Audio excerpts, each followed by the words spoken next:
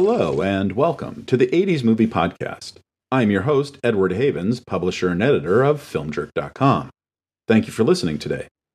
If you like what you hear and you haven't done so already, please consider rating and reviewing the show on your favorite podcatching source.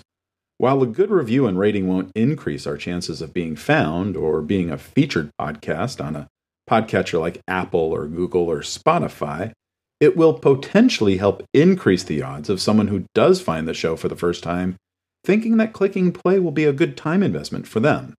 And it's something you can even do while you're listening to this episode. On this episode, we're going to celebrate the start of the summer movie season with a film franchise that for some time in the 1980s seemed to epitomize the summer movie season. The First Blood series, also known as Rambo. For no apparent reason, he was arrested for no particular crime. Starting to dislike you. Lot. They thought they'd found an easy mark. They were wrong.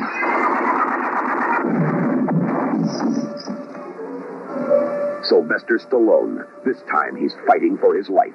First Blood. Rated R. Starts Friday, October 22nd at theaters everywhere. But, as always, before we can get to the movies, we need to get to the movies. Rambo was born from the imagination of Canadian-American novelist David Morrell. After graduating from St. Jerome's University in Waterloo, Canada, with a BA in English in 1966, Morrell would begin studying at Penn State, where he would earn his MA and PhD in American literature.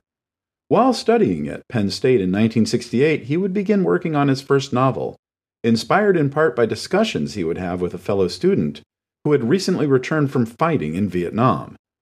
Over the course of 3 years, even after graduating from Penn State and becoming a teacher at the University of Iowa, Morrell continued to work on the book.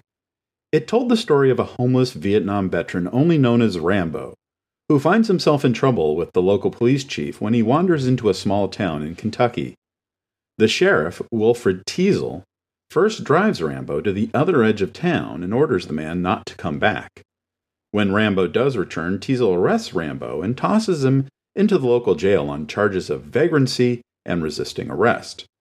Rambo, who suffers from what we now know as post-traumatic stress disorder, has a flashback to his time in the war due to the cramped cell inducing his claustrophobia. Rambo escapes from the jail when the police try to cut his hair and clean him up. He steals a motorcycle and heads into the nearby mountains to hide. Eventually, Teasel learns about Rambo's history and skills thanks to Colonel Sam Troutman, a Green Beret leader who worked with Rambo in Vietnam and has arrived in the small town to try and help Teasel get himself and Rambo out of this situation with their lives and dignity intact. But neither man, Rambo or Teasel, is willing to do so, and the story ends with the deaths of both men. The character of Rambo was inspired in part by Audie Murphy, a World War II hero who became a movie star in the years after the war, but suffered from undiagnosed PTSD because of his memories of the war, and his movie roles, which often forced him to relive situations similar to what happened to him in Italy and France during the war. Murphy could not sleep without a loaded pistol under his pillow, and he would become addicted to sleeping pills in order to get any kind of rest. Publisher Rowman and Littlefield released the book in the spring of 1972, and while it wasn't a big seller, Hollywood would take notice of it, as would a 25-year-old creative arts teacher at the University of Maine who used the book as a teaching tool to his own students as an example of excellent writing. That teacher was Stephen King. Hollywood actually took notice of the book before it was even published. Columbia Pictures, looking to ride the current wave of anti-hero films like Bonnie and Clyde and its own Easy Rider, would purchase the option to make the book into a movie for $75,000, and assigned writer-director Richard Brooks, whose 20-year film career included such classics as The Blackboard Jungle, Cat on a Hot Tin Roof, Elmer Gantry, and In Cold Blood, to begin adapting the book into a workable screenplay. Brooks would keep the major storyline intact, but made 3 major changes. He would make Teasel not a veteran of the Korean War, as he is in the book, but of World War II. He would change Colonel Troutman into a psychiatrist, and he would change the ending. Rambo still dies at the end, but the how would change. Brooks envisioned Burt Lancaster or Lee Marvin as Teasel, and Bette Davis, of all people, to play the psychiatrist, but the project would be put into turnaround before Brooks could even finish his first draft of the script, in part because he refused to change the ending to let Rambo live. Columbia would sell the screen rights to Warner Brothers in 1973 for $125,000, and Warner's president John Calley saw their number one star at the time, Clint Eastwood, as Rambo. Or maybe Robert De Niro if Clint wasn't interested. By August 1973, director Martin Ritt, whose movies included such classics as The Long Hot Summer and HUD, was assigned as director, and Ritt would try to get Steve McQueen as Rambo and Burt Lancaster as the sheriff. But by 1975, Ritt was off the project, and Sidney Pollack, whose directing career by this point included such classics as They Shoot Horses, Don't They?, The Way We Were, and 3 Days of the Condor, would become the next filmmaker to tackle the project. Celebrated Broadway playwright David Rabe would be hired to write a new script, and Rabe would make 2 major changes to the story. He would, like Brooks years earlier, completely remove Colonel Troutman from the story, and he would have Teasel be the one who ends up killing Rambo. Pollack and producer Martin Bregman had hoped to get Al Pacino to play Rambo, but he would decline the role after reading Rabe's script, finding it to be more extreme than he would prefer. Pollack and Pacino would leave the project together to make the car racing drama Bobby Deerfield at Warner's instead, and it would be some time before Warner's could attach another director. The Saturday Night Fever duo of director John Badham and star John Travolta flirted with the project for a short time, with George C. Scott being considered for Troutman, and Gene Hackman or Charles Durning being considered for Teasel, but Badham would commit to a sexy new version of Dracula at Universal instead, and Travolta would make Moment by Moment with Lily Tomlin once his commitment to Grease was completed. But one important thing would happen out of this period: a new screenplay by William Sackheim and Michael Cazell, which would end up becoming the blueprint for the film that would finally get made. And it would be based on this screenplay that neophyte producer Carter DeHaven would be able to secure a 1-year option from Warner Brothers to try and get the film made independently. DeHaven would get a new production company called Cinema Group to commit $10 million to make the movie, with John Frankenheimer, whose credits included the classics The Birdman of Alcatraz, The Manchurian Candidate, and Black Sunday, attached as director. Brad Davis, the star of Midnight Express, was signed to play Rambo, and George C. Scott would finally be cast as Troutman. Before the project could move forward, though, Frankenheimer wanted one small change to the script. He wanted Rambo to live, and Michael Cazell would tweak the script to make this happen. After nearly 8 years, it looked like First Blood would finally become a movie.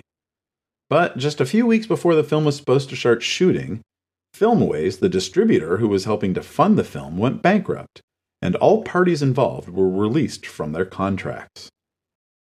Enter Kuroko Pictures and the team of Andrew Vanya and Mario Kassar, 2 small-time film promoters who were looking to move into the Hollywood spotlight.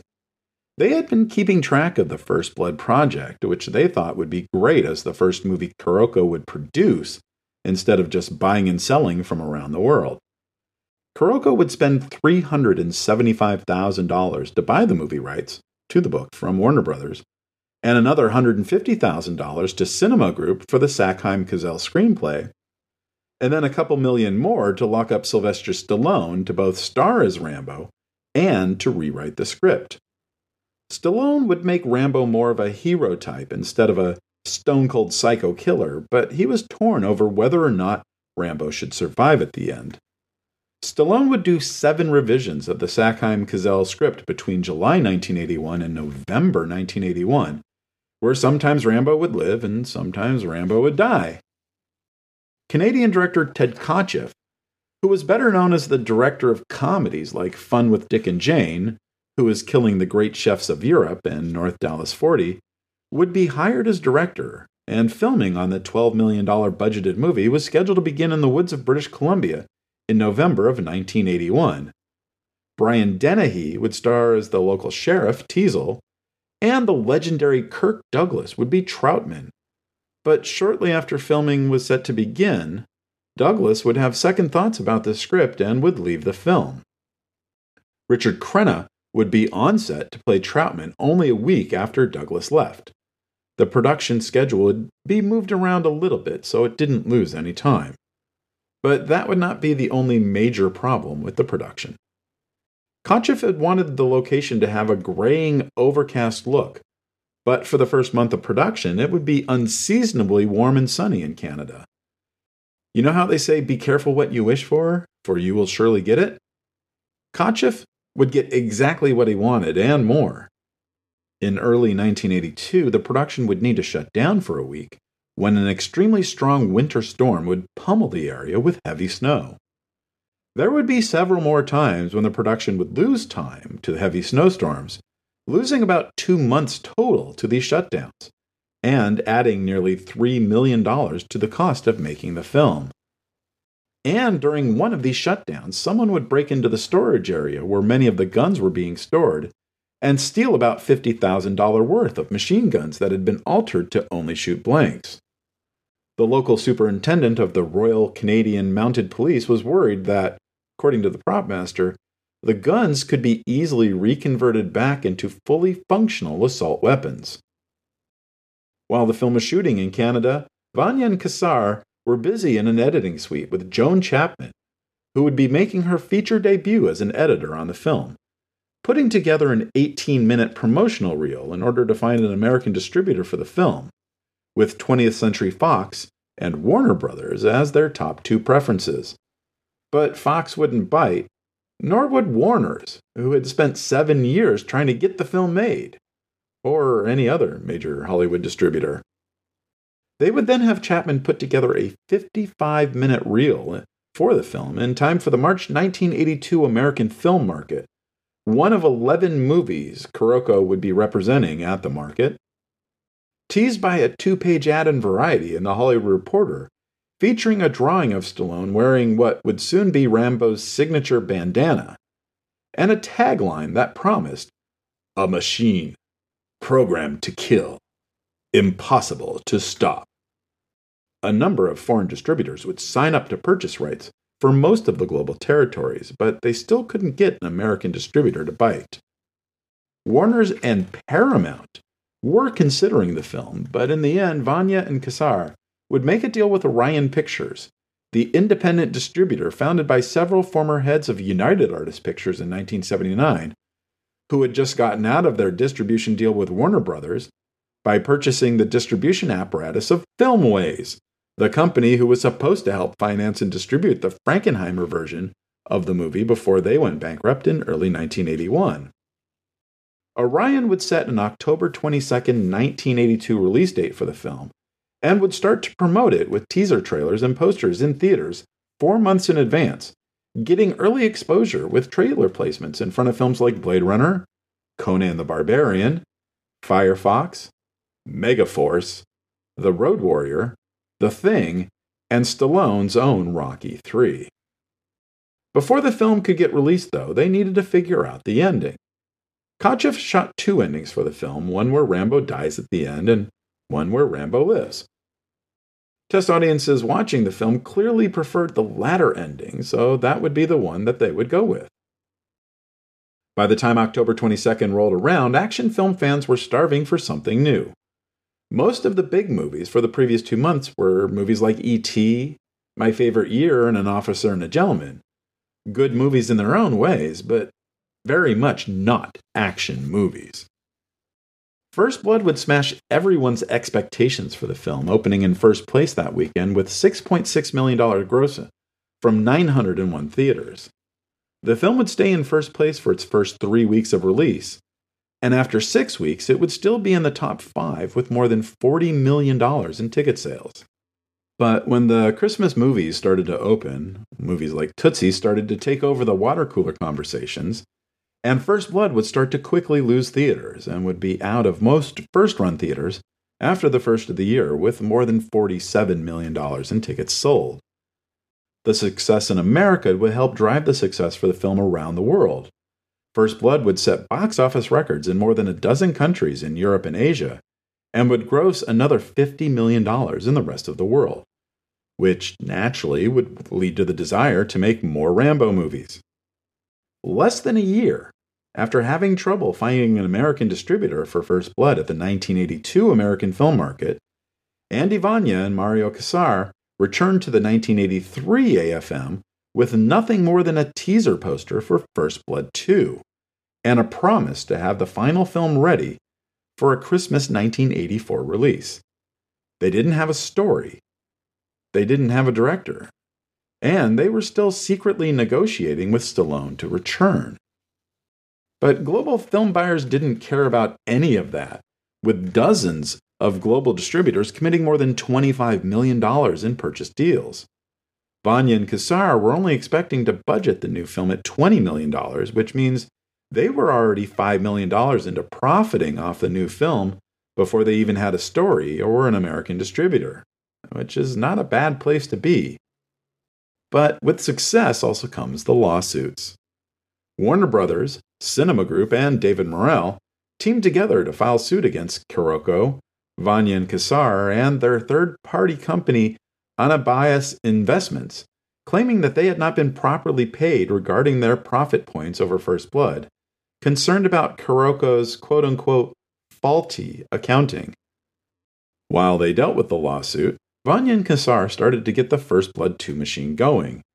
They would start negotiating with John Travolta, who had just finished shooting the Saturday Night Fever sequel Staying Alive that Sylvester Stallone directed, to be Rambo's partner in the still undefined story, but Stallone would nix that idea.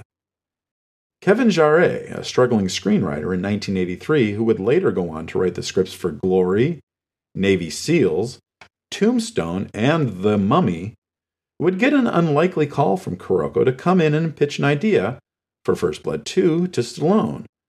Jarre's pitch was simple. Maybe Rambo searches for missing POWs back in Vietnam. Stallone's response? Great, let's do it.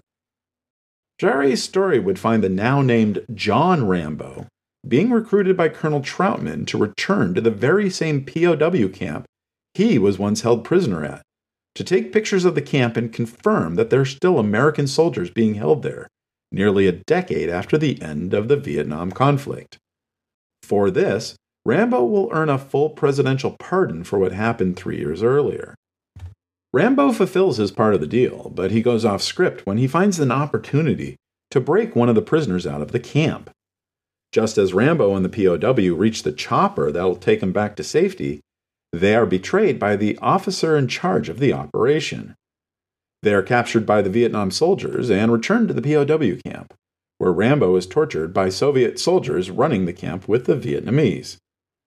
With the help of a young anti-communist rebel, Rambo is able to escape the POW camp, where he goes on a one-man rampage against the Vietnamese and Soviet soldiers, and rescues the POWs. While Stallone liked Jarre's story, he didn't feel the neophyte writer was ready to tackle the screenplay.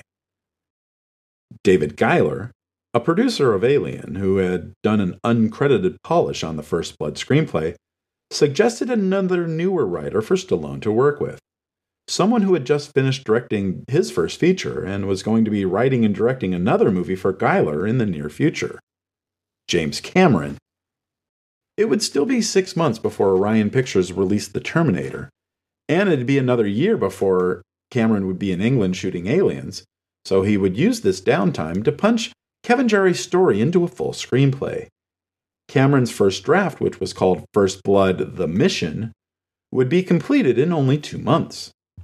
Stallone was impressed with the script and the young writer, but he was going to need some changes to make it a Stallone-approved script. So even though Stallone had been busy writing the screenplay for Rocky IV, he would set that aside for a short time and get to work writing a new draft of First Blood 2.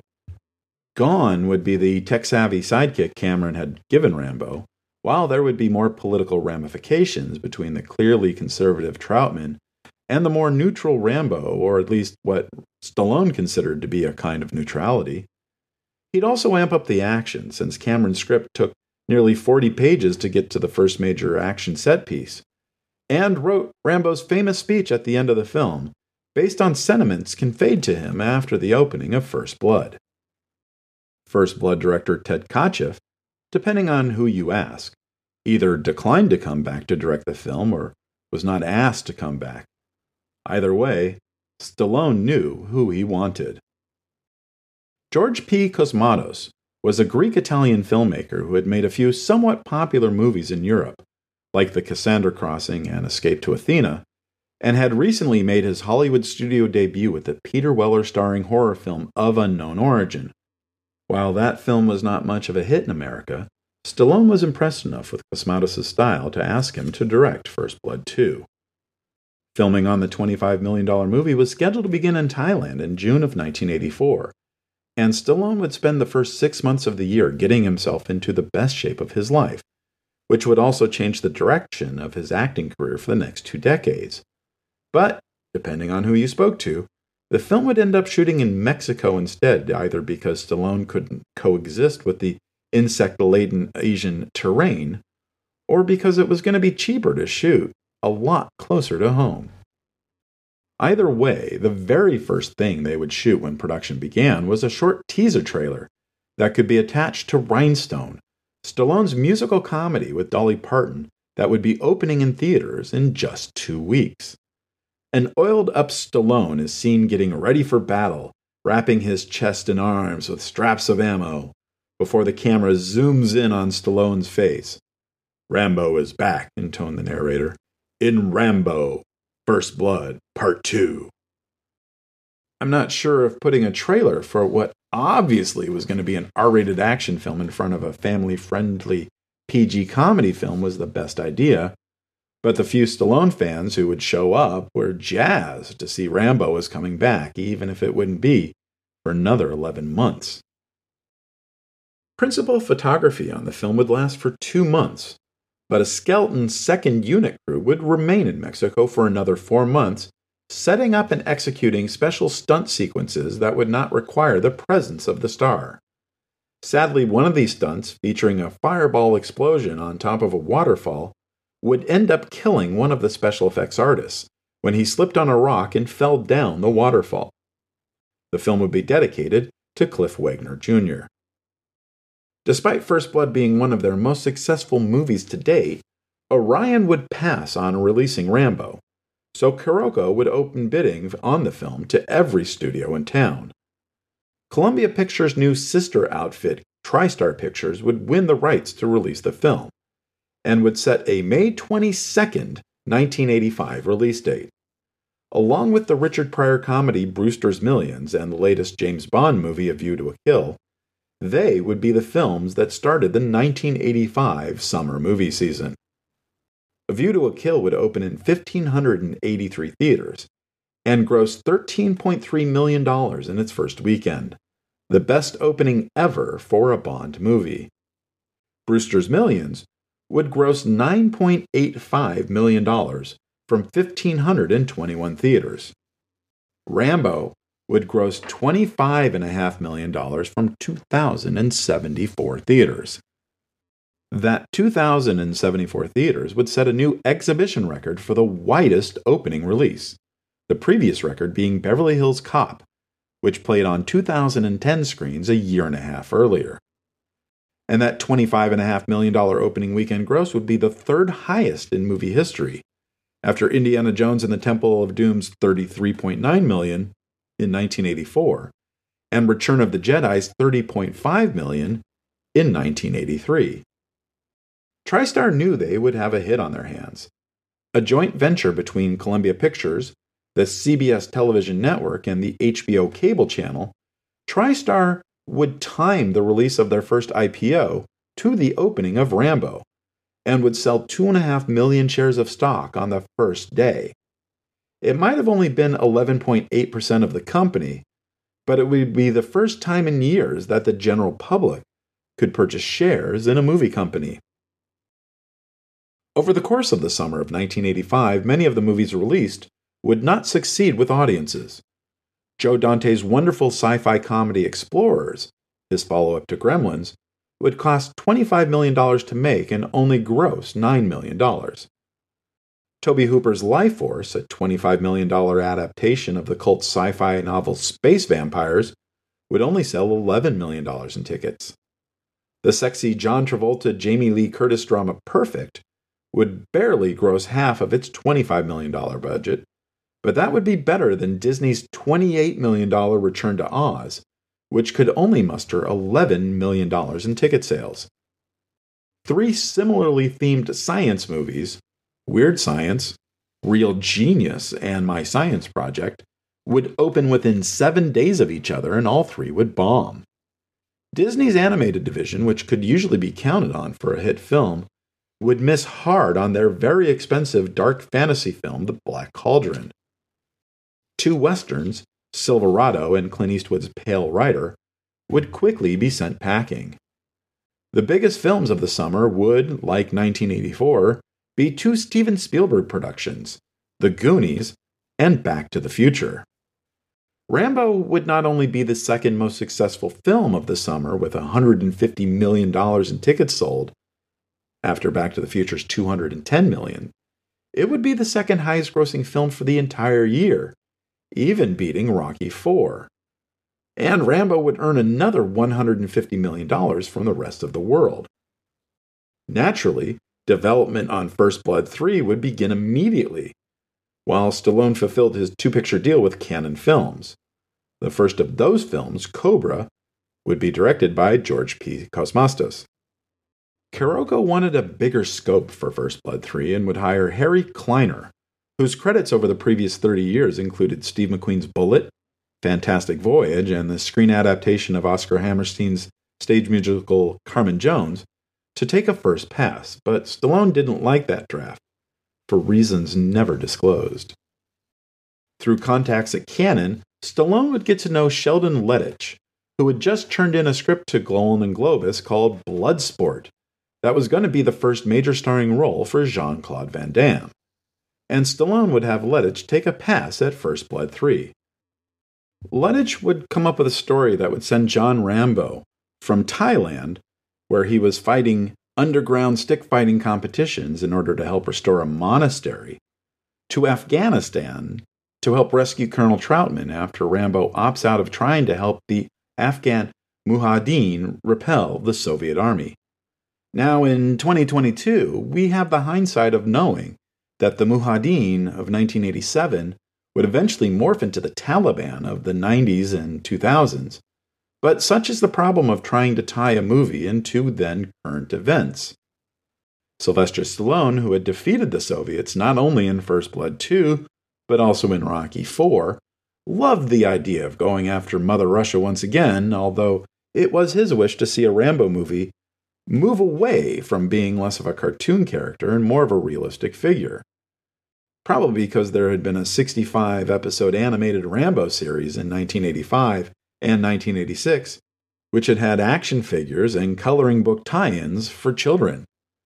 But to ensure the action on screen was as big as possible, Stallone would ask Vanya and Kassar to hire Russell Mulcahy, the music video director responsible for several of Duran Duran's most lavish videos, and had recently directed the worldwide hit film Highlander.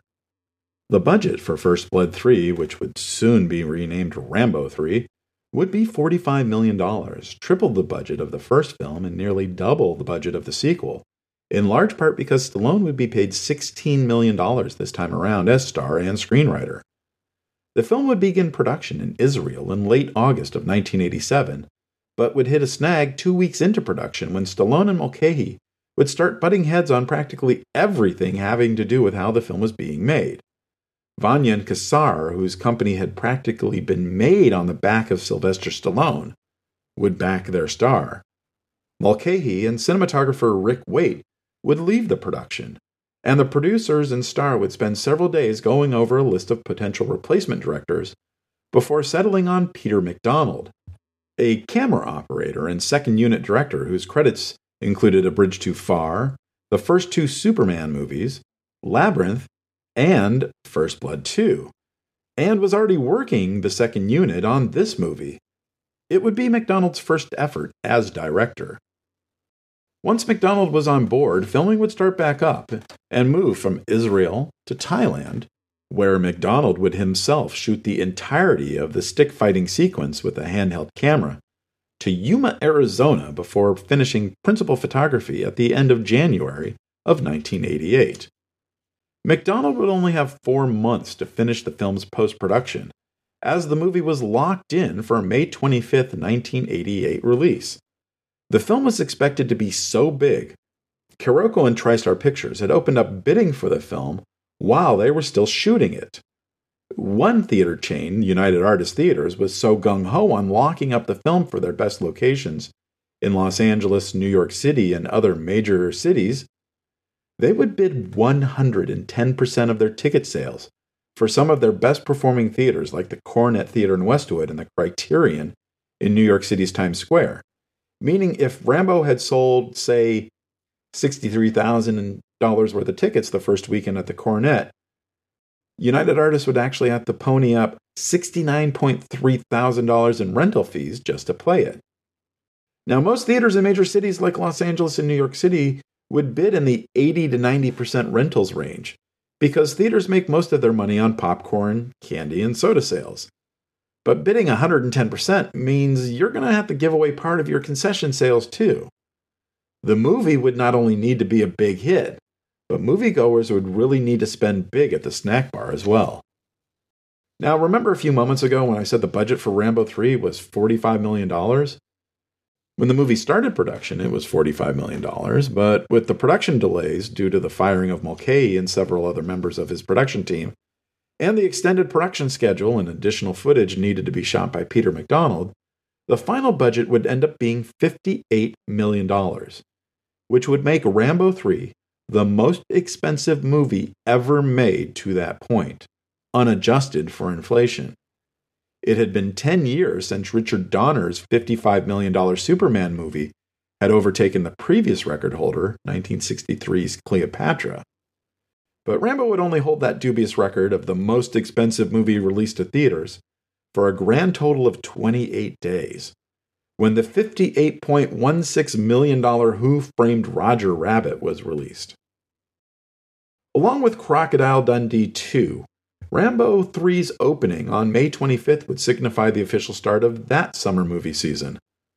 But Rambo 3 would not be the #1 movie in the nation on its opening weekend, unlike its two predecessors.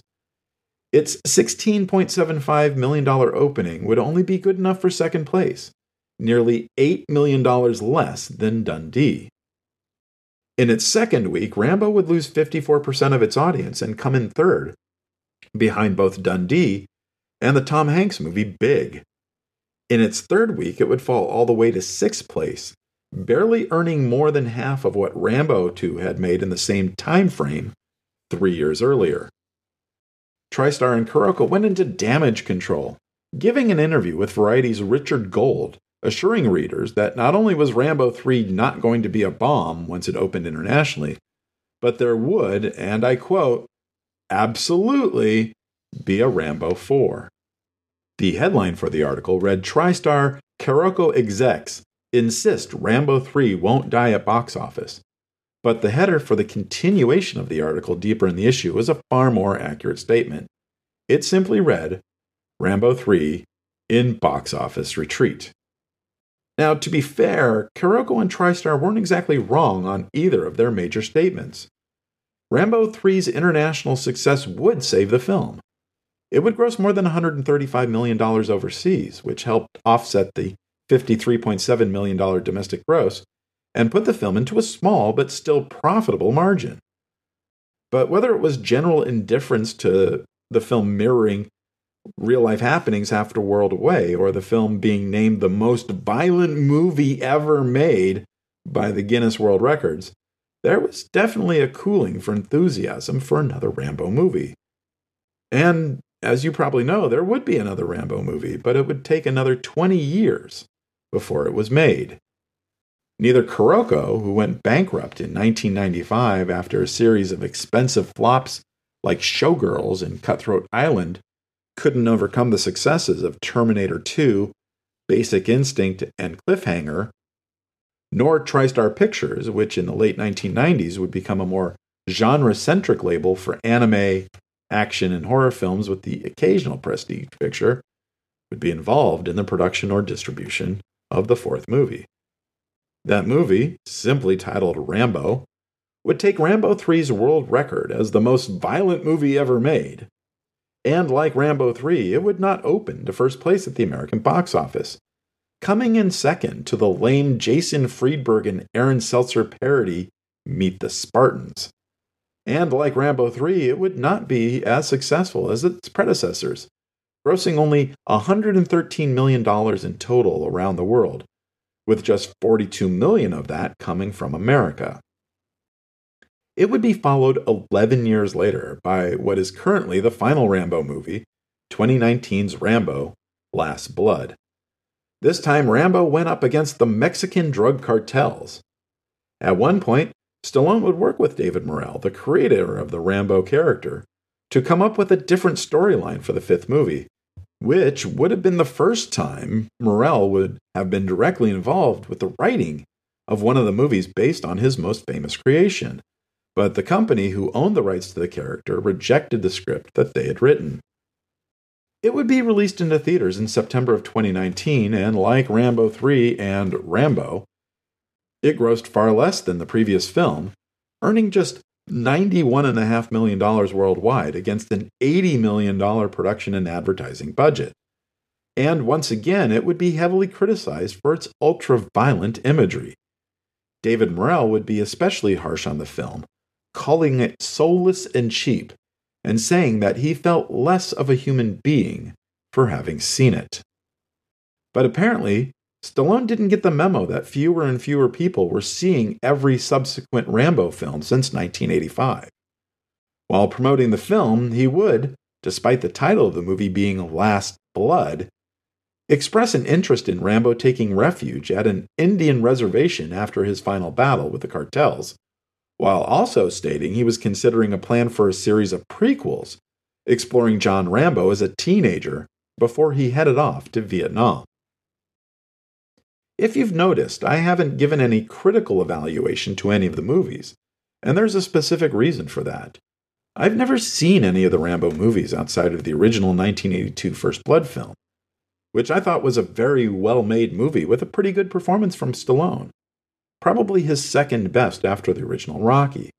But I've never been interested in most of the movies he's made. I've only seen about 15 or so of the movies he's ever appeared in, and 2 of those are superhero movies, one where he only appears at the very end, and the other where he's in a good portion of the movie, but he only provides the voice of a CG animated character. And that, my friends, was a brief history of the First Blood movies. Thank you for joining us. Please note that our next episode, episode 78, will be released in 3 weeks on June 12th, as I will be taking a short vacation with my wife next week to New York City, and I do not plan on working during my vacation. Remember to visit this episode's page on our website, filmjerk.com, for extra materials about the movies we've covered on this episode. The 80s Movie Podcast has been researched, written, narrated, and edited by Edward Havens for Idiosyncratic Entertainment. Thank you again. Good night.